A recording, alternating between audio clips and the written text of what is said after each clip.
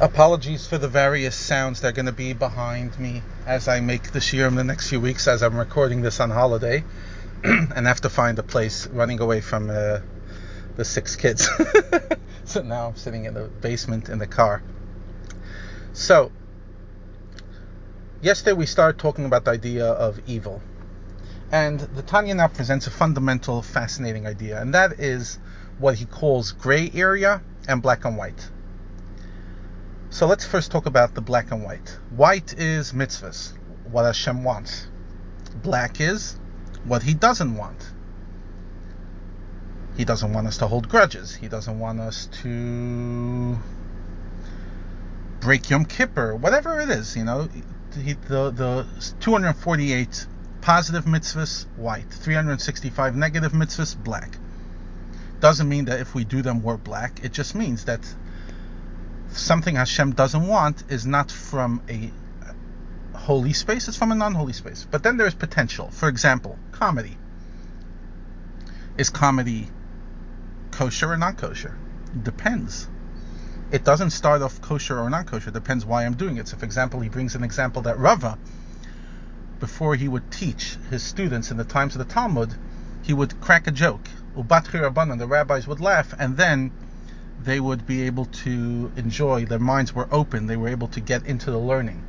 Or eating a nice piece of meat, or drinking quality wine. Is there something fundamentally wrong? I'm talking about kosher wine. If it's not kosher wine, then again, it has the same issue. But kosher wine, is there something fundamentally wrong? Not at all. But what do I use it for? If I use it to open myself, to be comfortable, to be in a good space, to be in a good zone, then great. If I go on holiday, is it good or bad? It's neither. It depends what I do with it. So, when something is gray, it's only gray until I do something with it. If I do the positive, I turn it into white. If not, I turn it into black. So that's what he calls klipas noiga. It's an intermediary level between holiness and evil. It's an interesting word. I'm actually going to explain it, even though we usually don't explain the Hebrew words. It's an interesting, fascinating idea. In general, when he refers to the dark side, the evil, he either uses the term sitra achra, the other side, or he calls it klipa. Klipa means a shell. Just like a shell covers over a nut or a fruit, so too the shell covers over the godliness within it. Because as we said, everything has godliness, even something that's wrong. But something that's evil has such a thick shell on it that you cannot break it. It's a coconut shell. Unless you really slam it, you cannot break this shell, this covering. And whatever is wrong in Hashem's eyes is considered Kabbalistically from the 3 shells, shalosh klipos atmeos, the 3 impure levels of impurity, each level worse than the other. There's certain things that, we're talking about things that again are prohibited and are black and white in God's eyes, but even in that there's various levels of evil. There's no question that, doing a small sin versus murder, there's different levels of impurity. But then there is klipas noga, which means it's a shell, but noga, it also has a flame. Noga means it's a hovering flame. And that is the gray area. The gray area is called klipas noga because yes, it has a shell, but it also has a very easy way to break through the shell. It's a very soft shell. It's using an analogy, it's a nachi or an orange shell cover. So it's easy to remove as long as you do it with the correct intention. And that's really what the goal of each and every one of us is. Because most of the day we don't deal with black and white, we deal with gray matter. I'm going to the shops now.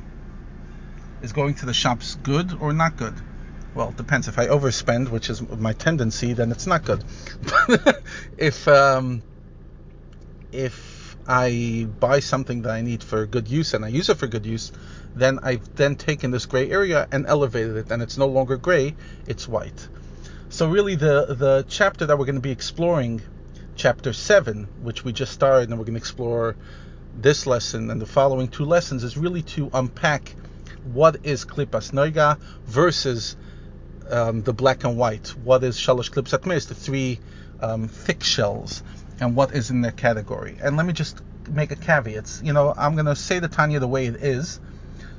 For some people, they might sit there saying, gosh, that's harsh. It's not harsh. He's just giving a worldview, how personally we take it in our lives.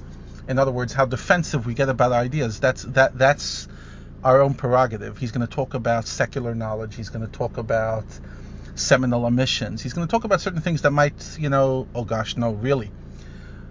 But as I always say, when it comes to learning, come with an open mind and then decide if you agree or not. But if the moment I hear an idea which attacks the way I live, I get defensive, then I'll never be open to good ideas. So I encourage you, put your defenses down and let the ideas talk for themselves.